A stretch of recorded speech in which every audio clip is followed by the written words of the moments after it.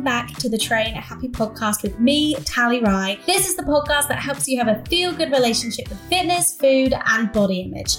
And this week I am chatting to Lucy Bishop. You might know Lucy as Lucy B Yoga, but she is the inclusive yoga queen. And we had a really important discussion today about inclusivity in yoga and in general in the fitness space. And I think what she is doing is wonderful in terms of bringing size inclusivity specifically to yoga spaces, which is so important. So I really hope you enjoy this conversation today because Lucy was fab. But before we get into that, it is time for Train Happy Trooper of the Week. This week's Train Happy moment comes from Joe, and Joe says, I started Couch to 5K again after my strop earlier in the year when I absolutely hated it. But I'm doing it this time because I want to, not because I feel like I have to. But I was thinking when I was out earlier that back many moons ago when I was, quote, fit and did Couch to 5K for the first time, how I really struggled to walk. The walking parts. My ego went a million miles an hour. What are people going to think if they see me walking? Walking is rubbish. Nobody else knows I'm supposed to be walking, so they'll think I'm cheating or being lazy. I don't need to walk because I'm fit enough, etc., etc. And this time round, I do not care what other people might be thinking. And actually, they're probably not even noticing me at all. So I thought of you this morning and had to share it with the Train Happy podcast. Joe, I love this Train Happy moment because it truly reflects the difference between an intuitive mindset around movement when you're the one dictating why you're moving, how you're moving, and going on how you feel versus doing things because you should do them and you should be worried what other people are thinking. And like you say, your ego is so part of it. And yet I love that you've been able to let the ego go and just do you because you know what's best for your body and it doesn't matter what anyone else thinks. So I hope this inspires other people who are maybe or are runners or have had the rule in their head that if they run, they have to run non-stop, because it's not true. As you say, walking is just as valid. If you need to run, walk, go for it. Like, no issues whatsoever. It doesn't make your run any less of a run. So that is so important to hear. Thank you, Joe, for sharing. So if you have a Train Happy moment you would like to share with us, then please get in touch. You can find us on WhatsApp. Put +44 in front of it if you're an international listener, and you can message us to 075 999 275 37. Send us a voice note, send us a text. We want to hear from you. But enough from me. It is time to get into this week's episode with Lucy Bishop. Lucy, welcome to the podcast. So pleased to have you. And I'm so pleased to virtually meet you because I've had so many sort of mutual people say like, oh, Lucy's fantastic. I've recommended so many people to you. So to actually get to have a conversation on the podcast is really cool. That's so nice. Thank you so much for having me. I'm so excited to be here. I was literally listening to your podcast this morning. So, which episode? The one that came out today. With Kim. With Kim, yeah. Kim's work is really amazing. Such a great conversation, and I'm so happy to be chatting to you. And likewise, I have had loads of people tell me how brilliant you are. So it is so lovely to have this conversation and to virtually meet. Yes, I feel like we have a lot of alignment in our approaches, and it was actually Ashley from Boom Cycle, who teaches like very inclusive spin classes, who recommended your work to me. Like, it's so important to have those other instructors and trainers and people who are working in this space, maybe in slightly different capacities, but who get it. So I imagine like having that network's really important for you. Yeah, and I really have only built that network over the last few years, like by being on the internet and finding people through Instagram, through TikTok. Without that, I really don't know how everyone working from this health at every size approach, from this size inclusive approach, would have found each other before, because it's such a minute part of all of the different movement and wellness industries. And it's so amazing to feel like you're not the only person plugging away at doing the thing, that there is this community of people who can support you and you can ask questions to. And it's, been so lovely to build that community. Agreed. I think social media has so much credit in this, actually. Like, it gets such a bad rep, but I wouldn't be doing any of this, for a variety of reasons. And I wouldn't have discovered, I don't think, a size inclusive health at every size approach at all if it wasn't for social media. I mean, I think, if you think of intuitive eating, Evelyn Tribole and Elyse Resch wrote the first intuitive eating book in 1995. That was the kind of first iteration of that particular sort of anti-diet nutrition approach. And that's, I feel like, only really kind of blown up in the last 10 years. And that's because of blogging and then social media, Instagram, TikTok, all these places are really bringing the stuff into the mainstream and to people who may not have heard it before. So yeah, we as much as we can criticize things, especially social media, like it's got some good sides. And yes, connecting us and connecting this way of thinking is really powerful. So for those who don't know you're a yoga teacher, and I was reading about your own journey a bit and how you had gone to yoga for years as kind of punishing your body and a way to change your body, and always felt like a bit left out of that. And didn't feel seen, didn't feel represented. And I'd just be really interested to hear your experience and what that feels like, because I think maybe some people listening don't know what that feels like, and others certainly do. So I would just love to hear your perspective. Yeah, of course. I started practicing yoga when I was 18, purely the physical part of the practice, asana, the postures, wasn't really aware of anything beyond that. And it was just something, I think, when I was in sort of height of eating disorder or height of sort of dieting, masking eating disorder behavior, but like not as serious as my eating disorder. So it didn't really feel like it was a problem, which was, I guess, the majority of my 20s. I felt really drawn to yoga. I kept sort of doing like extreme 21-day passes and going every day, and then like not doing it for 6 months, and then finding a hot studio and going twice a day, and these really like punishing, horrible like relationship with that movement, being like, this is exercise and I need to get it done and I need it to be the hardest, and it doesn't matter if it hurts or it doesn't connect to my body. That's not the point.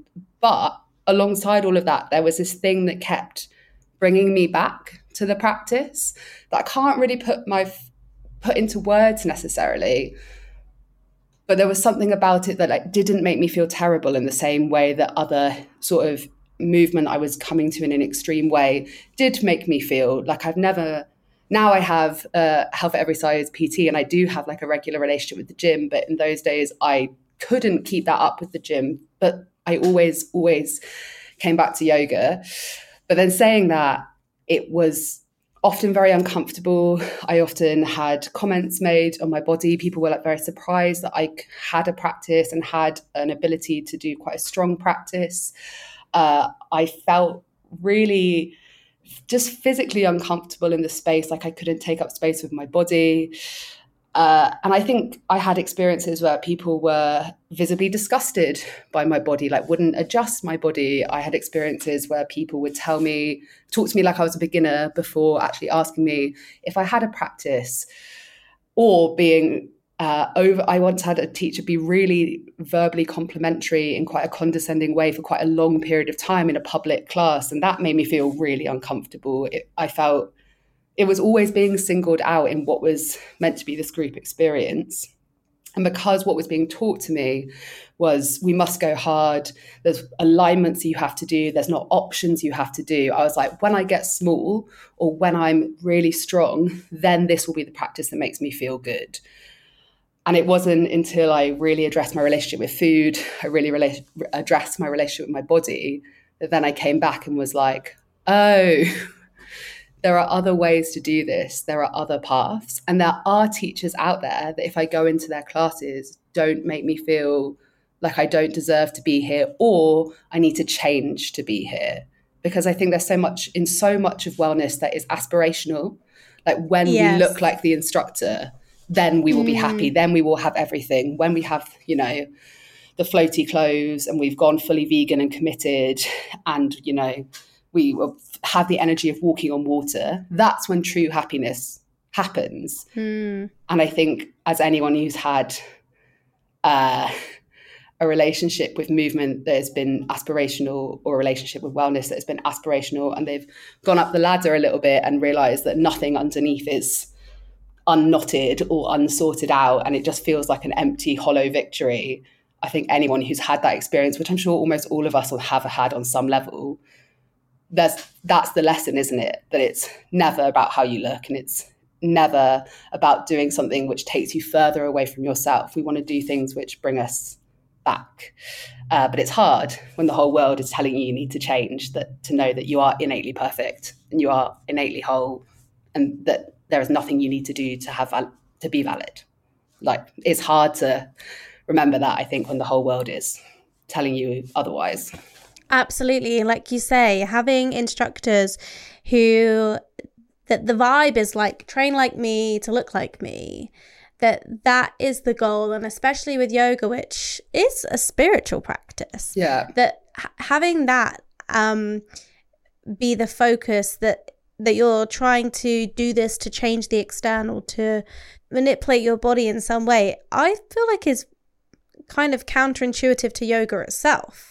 Yeah, it's absolutely a part of the cultural appropriation that happens with yoga, that this westernization, this celebration of the thin, this celebration of one type of body. I mean, it's as simple as if all of your mats are really close together in a yoga studio, maybe you have great inclusive teachers, but you're telling everyone that there's one way to be and you need to fit into this little square. And if you can't fit into this little square, you know, you're not welcome in this whole spiritual practice, which has so many lineages and so many ways you can interact with it. And almost all of them, you don't need to be physically moving your body to engage in.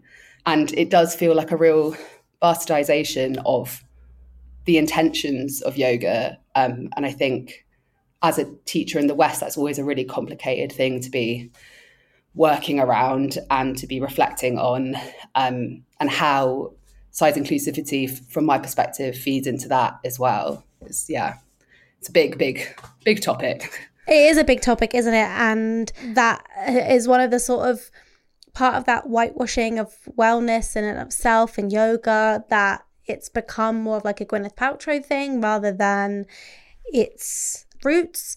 And yeah, I imagine there's a lot of sensitivity that you have to, you know, work with as a teacher and to kind of create that environment that, like you say, because I think, you know, your experience bringing in that size inclusive element as well is also super important and super valid and super necessary.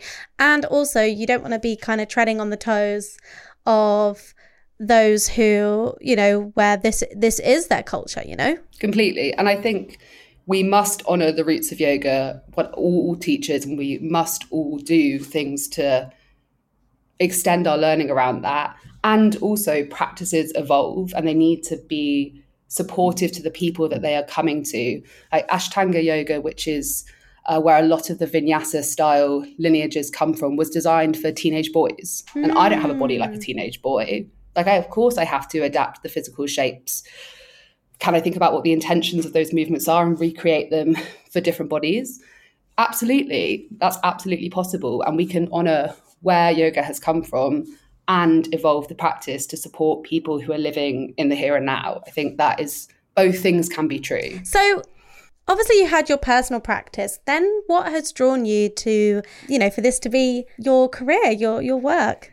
Yeah, I actually did my yoga teacher training like over 10 years ago. After I came out of uni, I got a job teaching English through the Power of Theatre when I graduated, and I got like a lump sum of money that at the time I thought was loads and loads of money. And either I was like, I can get a flat in London that's not really horrible for a couple of months and then probably really struggle to pay the rent after that, or I can do something fun. And my friend was doing a yoga teacher training and I'd like done a bit of yoga, and I was like, yeah, I'll go do this yoga teacher training.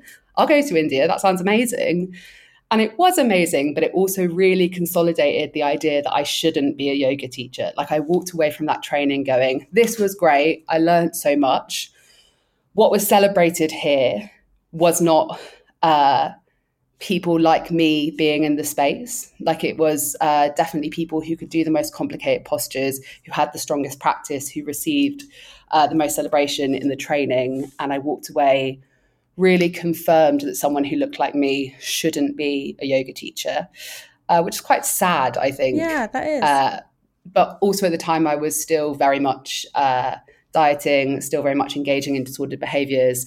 I don't think I would have, if I went into that training now, I think I would really have the space to advocate for myself and ask the questions I wanted to ask and enable that training to have more of a focus on inclusivity for me. But at the time, I just didn't have that language, didn't have that understanding. So then I put that to the back of my mind. I started a theatre company when I came home. I worked in theatre and I worked as a movement director. So I was always teaching movement and working with different bodies and working with different movement abilities. And I did a little bit of yoga teaching here and there, but really not very much. And then the pandemic happened. Theatre went to bed for a bit and I didn't have any work. And I was like, what am I going to do for money? And then I was like, oh, I have this yoga teacher training, but I can't be a full-time yoga teacher. I was teaching privates here and there to sort of people who looked like me. And I was like, no one's going to want me in the yoga space. No one's going to hire me at a studio. There's no way. But my friends were like, you should be teaching, you'd be really good. You should start doing this. So in the first summer of lockdown, when we were allowed outside, I was teaching small groups in parks and I really loved it. And I felt just so peaceful in that and so connected. And it really felt like the right thing to be doing. It was a real aha moment. This is where I'm meant to be. And then I kept sort of renting community spaces and doing my own thing. And then on Instagram, a studio got in touch with me and they were like, we love what you're doing. We'd love you to bring it into our studio. And I was like, oh, people want more inclusive practices. And then from that, I started working with more studios. I started my online platform. And also I started running trainings for other teachers to have more size inclusive practices, because I think what happened in my teacher training is really the norm for a lot of trainings, and also a lot of people who are attracted to becoming yoga teachers because of the experience, because we haven't had teachers in bigger bodies. We haven't had that representation, especially in the UK. I think in America, fat politics is so much further ahead of where we are now. But because we haven't had that representation, there are just not that many plus size bodies coming through teacher trainings. So when you're on your teacher training, you're teaching your fellow students who are often other people in smaller bodies. So they just, even if there is an inclusive element to the teaching, you don't get that practice. So that is something I feel really passionately about, is allowing other teachers to support everyone in all bodies, because I don't think it should just be plus size teachers teaching plus size bodies. We all need the skills to support everyone in every body so that we can integrate and practice together. I think that's the ultimate aim. Yeah. It's inclusivity, isn't it? I understand the need for people to have a safe space in the sense of, for example, I've got a client who is in the US and they have found a class that's specifically called fat yoga. And they were like, I didn't even know that, because I feel so not welcome in the kind of regular classes, that I need this because I need to build my confidence here. But you're right. The ultimate goal is to integrate all of that together, because it shouldn't be, right, you need a special thing. And yes, there are going to be certain accommodations that are really important, especially for those in bigger bodies. And also all instructors and all teachers should have the tools to navigate all of that. Yeah, absolutely. I co-run a company called Big Yoga Club, and we run monthly sessions which are specifically for people in bigger bodies. But that's more about meeting in community than it is about segregating from the rest of the yoga community, and allowing us to discuss and chat and talk about how it feels to be in this space and move together. And I really, like you said, think both things are needed. Yes. If there is a group which is marginalized, that group deserves that support and understanding together, but they also should be welcome everywhere. Totally. We all need in our lives people who get it. And if you're finding them in a yoga class because you're practicing with people that get it, that that, and you're with a teacher who's like not even, you're not having to necessarily go, all right, I need this, that you're already kind of preempting a lot of that. That's so important and needed. So I think it's great you're doing that. Thanks. Yeah, it's really like grounded feeling when you were like, I know that this is what I'm meant to be doing, that all the pieces are falling into place. And that doesn't mean it's not hard. It doesn't mean you don't have to work really hard, but it feels like where I'm meant to be. And that is, such an amazing feeling after it being a space that I felt so unwelcome in. And then also me putting my preconceptions about being unwelcome in that space. Like, it's only in the last couple of years I've really built a community of yoga teacher friends, because I'm like, yoga teachers won't want anything to do with me. And that's obviously not true. I've just felt so rejected and so uncomfortable that I've removed myself so that I don't, because I'm scared. And now I feel like I'm pushing that away and allowing myself to be in the space and take up space and connect with people from all different experiences. And that has been really energizing and just wonderful. What's the conversation been like with other yoga teachers? Have you found other people kind of doing what you're doing? Have you found other people who've gone, wow, I really respect that you're really carving out this sort of niche in this industry that's so needed, I really want to learn from you? Or is it other people who are like on a similar wavelength? So I'm based in London, and there's like a small group of plus size yoga teachers in London that I'm aware of, like under 10, and there must be thousands of yoga teachers in London. I've definitely found more plus size and inclusive community online spread out, which has been so great to chat and talk about ideas and also talk about bad experiences. I think my general interactions though are like, what you're doing, especially with straight size yoga teachers, is like, what you're doing is so great, that's really cool. And then some people are like, let me learn about it, I want to lean in. And then some people are like, I think I'm inclusive enough. And I'm like, I don't know if you, because in my trainings, we don't just go, this is a posture and this has a few different ways that bigger bodies can interact with it. Like, we talk about fat politics, we talk about weight stigma and the impacts of that on plus size people. And we talk about the why size inclusivity is so important. And I think if you haven't engaged in that, and if you live in a smaller body, you might not have needed to this point, that, totally. if it wasn't involved in, like, what's pushing you to learn about that? And as much as I think we all should be learning about it, like, I think that would be amazing. But I think people need a way in, people need a reason to learn. And I think sometimes people think size inclusivity is, we just add a block in here and there. And it's like, no, it's about understanding that all of your students could benefit from having more options, from having open language, from not doing alignment cues, from integrating the breath work, the philosophy, the meditation. Like, it's specifically for plus size students, but everyone benefits from more inclusive practices. And we need to understand the why. So if a teacher knows how to add adaptations with blocks, like, lovely, great, more of that. But I do think there is like sometimes a bit of resistance to being like, well, I'm not, I don't have stigma towards fat people. I don't have anti-fat bias. And it's like, well, we all do. I do. I am a fat yoga teacher whose job it is to make people more inclusive. And I am still working against my own weight stigma, like, because of the world that we're in. And I think people don't want to sometimes have conversations about the fact that we're all taught to hate fat people.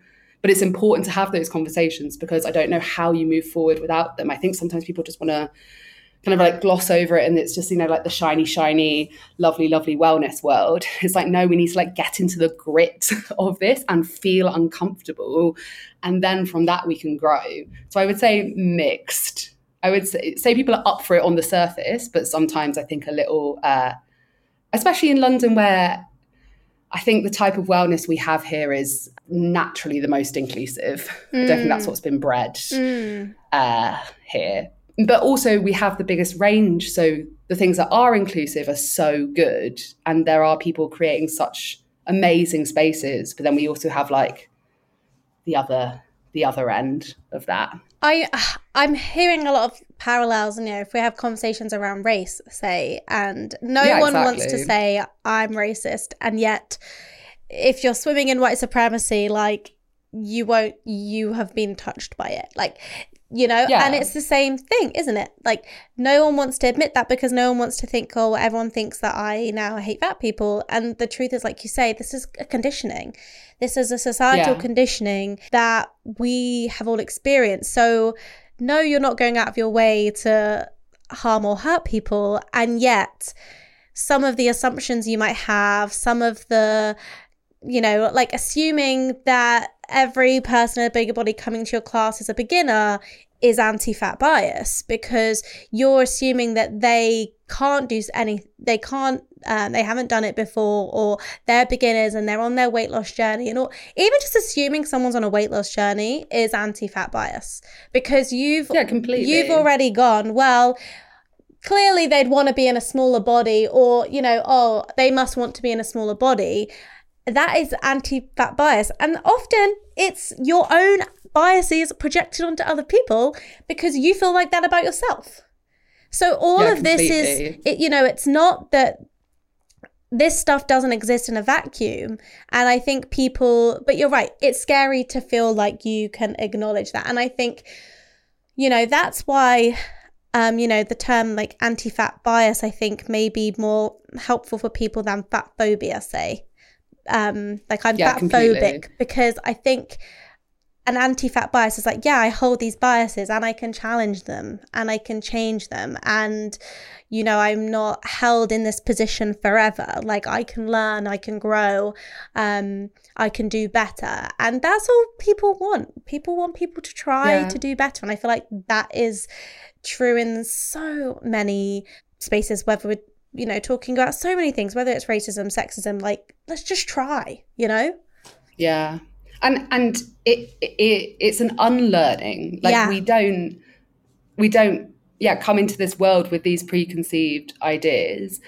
Sometimes when there's so many things that we are trying to unlearn, we're trying to unlearn weight stigma, we're trying to unlearn racism, classism, all of it. It can feel like there's so much, and it's so heavy, and it's hard, difficult work. But also I think we didn't come into the world with all of this stuff. It was stuff that we've added along the way. And that gives me, sometimes when I'm finding it really hard, it gives me a little bit more hope in, like, it's things we're taking off. We're not taking things that are innate to ourselves away. We're peeling off those layers that were put on us repeatedly all the time. But then coming back to, knowing that everyone has innate worth and value and they don't need to do anything to prove that. Yeah, and having that kindness and grace with yourself of going, like, I'm a human being. I've clearly learned a lot of stuff. I've internalized it as well. And now I, like you say, now I can peel off the layers. I love that.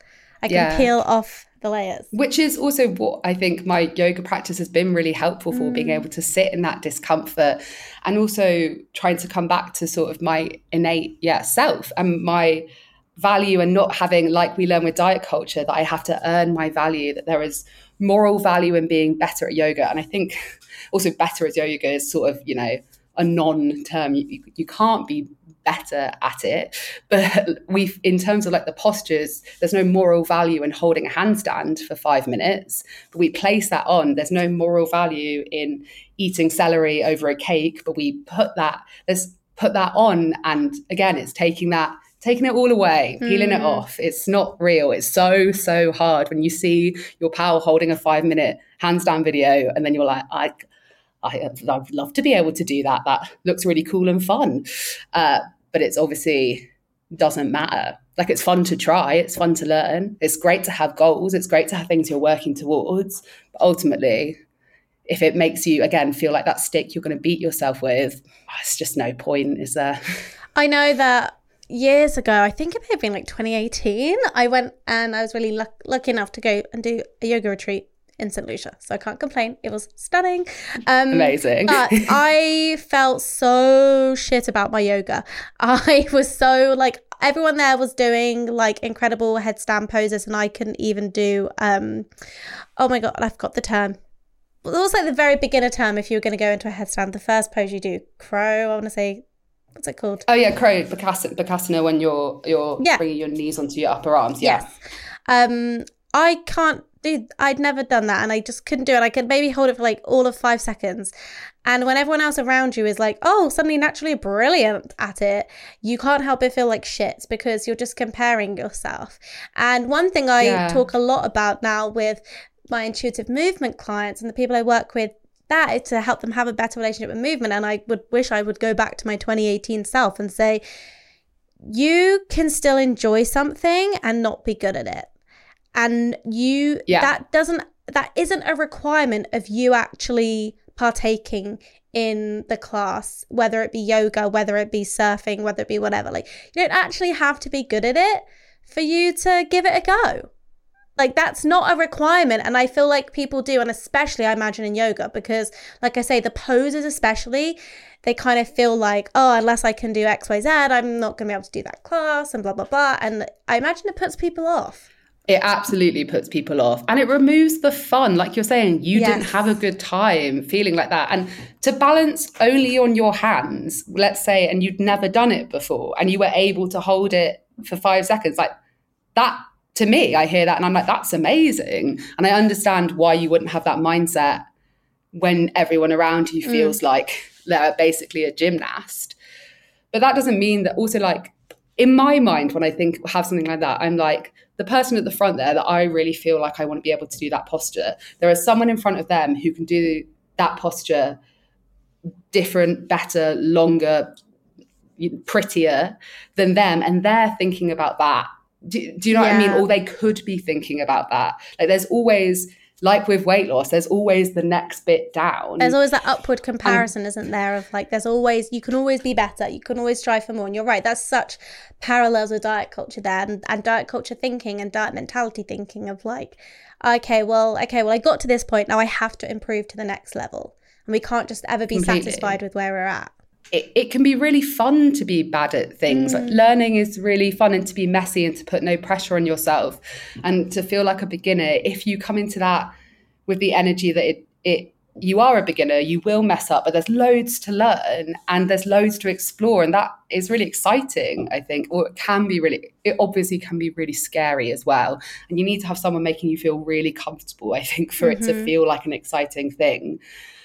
And I think there's many things that are like said in yoga that create this hierarchy of asana, hierarchy of postures of that I don't think teachers are even realizing they're saying, like, for like, if they're saying, if you can't do this, something which maybe we perceive to be more complicated, do this. So it's like, oh, I failed at this.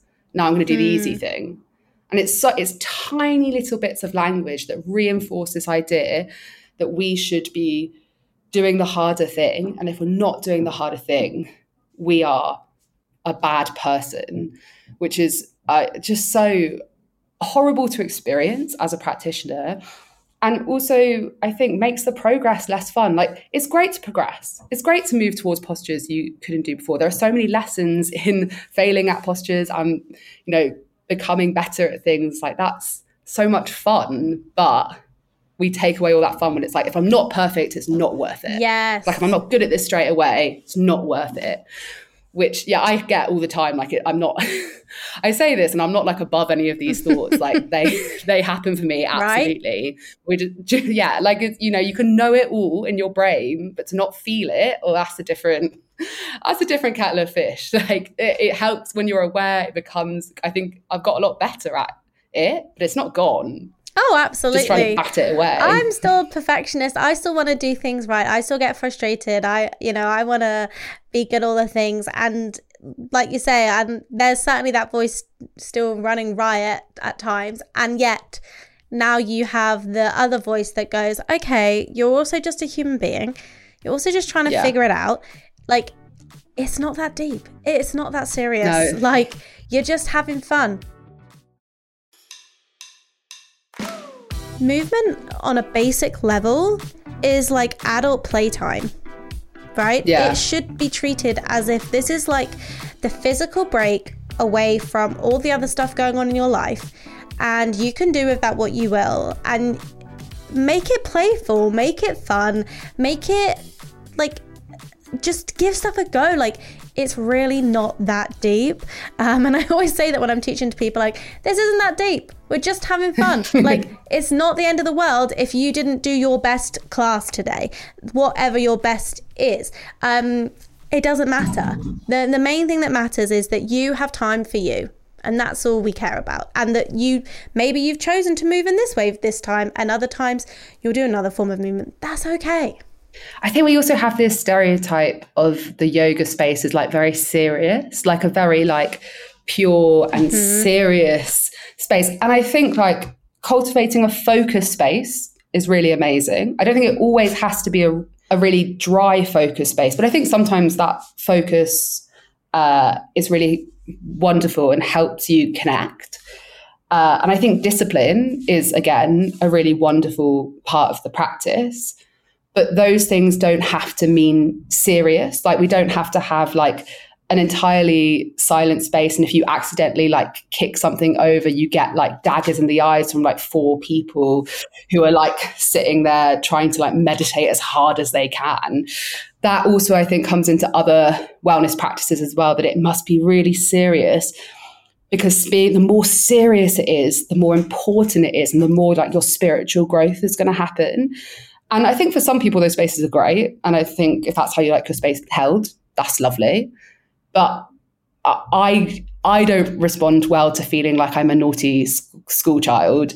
I want like there to be just a bit of like a sense of joy in the space. And that doesn't mean like cracking jokes, you know, being really over the top, but just like, you know, we can have fun here. Yeah. And if something goes wrong, it's not bad. Yeah, absolutely. I'm the same. Like I like a certain level. I know when I'm teaching as well, like we're like you say, it's not like a laugh a minute necessarily, but that there's this, I want to create a lightness where it's like you get to do what you need to do today, and there's no judgment around that, and I'm not in charge, and like you report to me, and you know I get to decide whether you've done a good job or not today. You have the autonomy. You get to make the choice about what the class is like for you, and you get to decide how you want to move today. Maybe you do want to challenge yourself today. Maybe that is not on your agenda, and what you need today is to just be here in this room, and that is fine too. And I think that unspoken isn't there sort of, I don't want to use the word permission, because once again I feel like that implies that like I'm an authority in that respect, but that you create an atmosphere where people get to make those choices for themselves. And like you say, as an instructor, when I'm teaching, for example, I'll teach some spin classes tomorrow, I will repeatedly say like, you know your body best, you know what feels good, I trust you, trust yourself, you know. And I think sadly a lot of people do not trust themselves, and they do look for that guidance, and they do look for people to kind of tell them what's wrong and right, and this is good and this is bad, and you're not doing enough, do more. But really, actually, the power comes in helping people trust themselves again, and that is the lasting piece for me when it comes to movement, that if you have that connection and trust with yourself and things are on your terms, it's a whole different experience.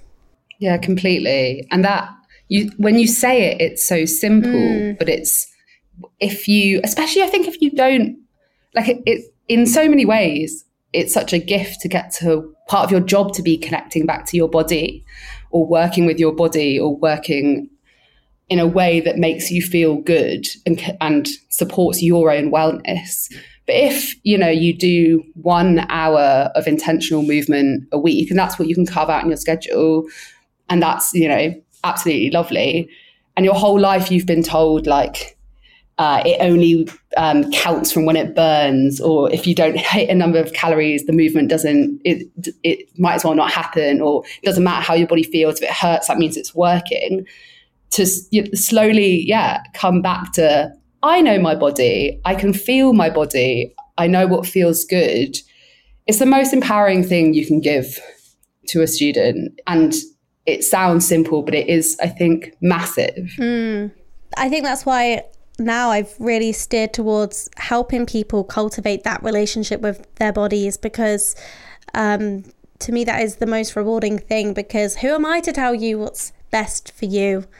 But I want to help you figure it out. I felt that there was something missing there. And I suppose likewise you have within yoga, right? Within that yoga community, that we need to have more conversations around how we can make this more inclusive. Completely. And I think there's an interesting thing with all, to an element with all spiritual wellness practices, is that we have this lingering overhang from the culture of gurus that has some people have taken advantage of that position. Like there are lots of people in the yoga space who have done really terrible things because people are, I think, drawn to wellness, drawn to yoga when they are vulnerable, and they don't want to think about that autonomy. They just want to hand themselves over and be like, you guide me. And then there are people in positions of power who abuse that and take advantage of those people. And I think sometimes that has trickled down into yoga, into wellness, that like the teacher just says it and they don't have to explain. They don't have to tell you why. You just, and I think there is something to be said. Like, I'm definitely like, I want to understand. I want to ask questions. I want to understand the why behind everything. And sometimes I think it is just good to sit and experience, and like, I don't need to keep asking questions. I can just like to try and turn that part of my brain off and experience. But there is a hangover of, just believing that I think yoga teachers like know what is better for you, have more spiritual worth than you, are like, innately better than you in some way. And I think that's really dangerous and really problematic. And as teachers, we shouldn't be doing anything to encourage that, because sometimes that's not what the teacher's doing. That's what the student's bringing to the space. But I think as teachers, we have to be super, super aware that we are not cultivating that in any way. Yeah. On an extreme level, like, it can get a bit culty. Absolutely. There's also like the yoga clique, isn't there? It's not a cult necessarily, but I know there's like the cool teachers, or like the studios people are in with, or the like, I think there's a real thing of encouraging practitioners to become teachers because they have a good physical practice, which doesn't mean that they have a good awareness of the practice as a whole. It doesn't mean that they will necessarily be good teachers. I think lots of people do teacher trainings to deepen their practice, but I think there has been a history of studios being like, you're really good at, your handstands and your headstands, you come on the teacher training. And they're not necessarily, coming from a place of wanting to share the practice. Being good at something and then helping other people achieve that are actually two very different things. And I could say the same for the fitness industry. Just because you're good at working out doesn't mean you're good at helping other people work out, nor should you be helping people work out. And it's a skill, right? So it's a skill that we should be cultivating. Like, you don't have to begin being a fitness practitioner or begin being a yoga teacher and be a good teacher or a good guide maybe straight away. But we also, like, if you're not good at the guiding or the teaching bit, you need to invest in that as much as you invest in lifting things up or doing your, physical practice. It's all like, you don't have to be good at it straight away, but we have to acknowledge that it's a skilled thing. And also being able to teach in an inclusive way. I think any type of movement is an incredibly skilled practice. To be able to teach multiple ability levels, beginners, experienced people all in the same room, like people who can do that well, I think it's such an amazing skill. And I think it really, when you get a teacher that is just teaching in whatever they're teaching to one group of people, all they're going to get is that group of people. Like, people will come, they will know it's not for them. And then they will leave and they'll be like, why aren't there more people at the studio of a diverse range of ethnicities, body sizes, all the rest of it? It's like, well, because you don't put on anything that supports them. They probably come and then leave. Yeah. They probably are coming to try it and then they're going off. It's so true. So on a practical level, I wanted to ask, are there just a few little nuggets that you would like to share with fellow yoga teachers who may be listening to the podcast about just small ways in which they can make a big difference in creating a more inclusive space?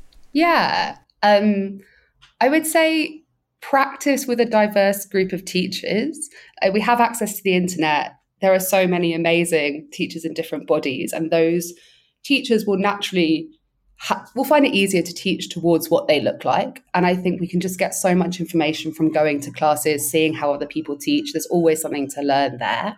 If you don't feel like you have plus size people coming to your classes, or you feel less confident just because you haven't had the experience of teaching people in bigger bodies, if you can find like a family member, a friend that you can teach a little bit to and get some really honest feedback.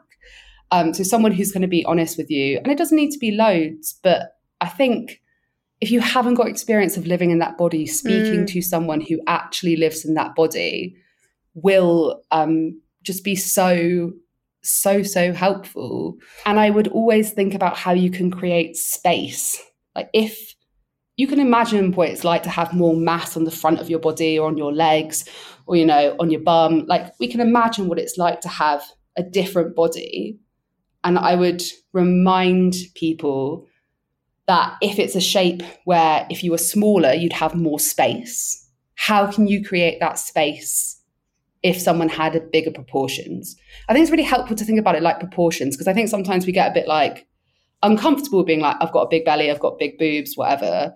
So if you can think about like, oh, I've got a wider set of hips and I'm going to do the same thing, how would that work? But if you can, I would, practice with teachers in different bodies and try and, if you don't have the opportunity to speak to your students, find people you can speak to who have different bodies to you and get some real honest feedback. And I suppose follow you on Instagram and other diverse teachers, right? Yeah, completely. I run size inclusive trainings. There are other people who run inclusive trainings, like that they exist. And I think it's a great place to start, and it's a great place to ask loads of questions. So if you want formalized trainings, I've got one coming up in London in September. Or if you're going to do a teacher training, ask if there's parts on inclusivity. Ask if there are people coming in from diverse backgrounds to teach about inclusivity. And if not, ask why not? Because they should be included on those trainings. And they're starting to, absolutely. But, you know, if you're paying for an experience, you have some power in changing how that experience is delivered. Absolutely. So, Lucy, before we finish, I have to ask you, as I ask everyone, what has been your most recent train happy moment? So I started climbing at the beginning of this year. One of the places I teach is a bouldering centre. Oh, cool! So we can climb there when we're teaching. And I've been like, no, I don't want to do it. I don't want to climb. It's stupid. Which normally, if I'm being that negative about something, it's probably something that I want to do and I don't feel like I can do, and I'm having a little tantrum about. And then this year I was like, no, you want to try this. And I have been going once a week with my friend who also teaches there, who is a really good climber, who's been helping me out. And we go in the morning when it's dead, so there's no one around, and it's so much fun. It's so hard, but we've been going once a week now, so for like 6 months-ish. And I haven't really been tracking my progress, but she was helping me with a route. And she was like, use your feet. And I haven't been able to work out how to use my feet. Like I've been doing it all in my arms. And she was like, use your feet, put your weight into your feet. And I did it. And I was like, oh my, you've been telling me to do that for 6 months and I haven't been able to do that. And I used my feet and it made it a lot easier. And I was like, wow, I am making progress at this. And I really just love that it's just so out of my comfort zone, and I've managed to like make a commitment to doing it regularly, and I've made it like a social fun thing as well together. So yeah, that was a really good moment. I love that. I think like you say, especially things like is it like indoor climbing, or is it bouldering? Because I know they're slightly different, aren't they? Yeah, it's bold, I think, but the climbing purists would say bouldering. Yeah, there's no ropes. Right. There's no ropes. Which is even tougher, right? So yeah, I love that you're doing that. I love that you're trying something like totally different. And I also love that they put on yoga classes. Like that's cool as well. Yeah, it's real good complementary movement. Yeah, totally. Generalization, climbing makes you really move forwards and yoga makes you open up. Well, Lucy, this has been fab. Where can people follow you, practice with you, learn from you, where can they do all of that? So I am on Instagram at Lucy B Yoga, just the letter. My website is also Lucy B Yoga. I have online classes that I teach. I teach in person around South London, and then I do lots of events. My trainings are all on my website, and I've also got a retreat coming up in Tuscany this August, which is an inclusive yoga retreat. We've got 2 spaces left. So if you are, wanting to go all the way to Italy to do yoga with me, then that's a way you could do it. What a place to do it. Sounds incredible. Very nice. It's going to be full of carbs and yoga. It's gonna be great. Oh, sounds fab. Lucy, this has been a pleasure. I hope I get to meet you in person, and I hope I get to maybe come to class one day. I would love that. That would be so nice. I would love that too. Yeah, thank you so much for having me on. It's been really lovely to virtually meet you. But that is it for this week's episode of the Train Happy podcast. Thank you so much for listening. I hope you took something away from this episode, and if you did, please do let us know on social media. You can find us on Instagram at Train Happy Podcast, and we do want to hear from you. We want your questions, we want to hear your Train Happy moments, and we'd love to feature you as Train Happy Trooper of the Week. So remember, you can get in touch with us via our WhatsApp. It is 07599 927 537. And whatever podcast platform you're choosing to listen to us on, please rate and review. It really helps the show, and it really helps spread the Train Happy message. And that is it for this week. I'll be back with a brand new episode for you next Monday. See you then.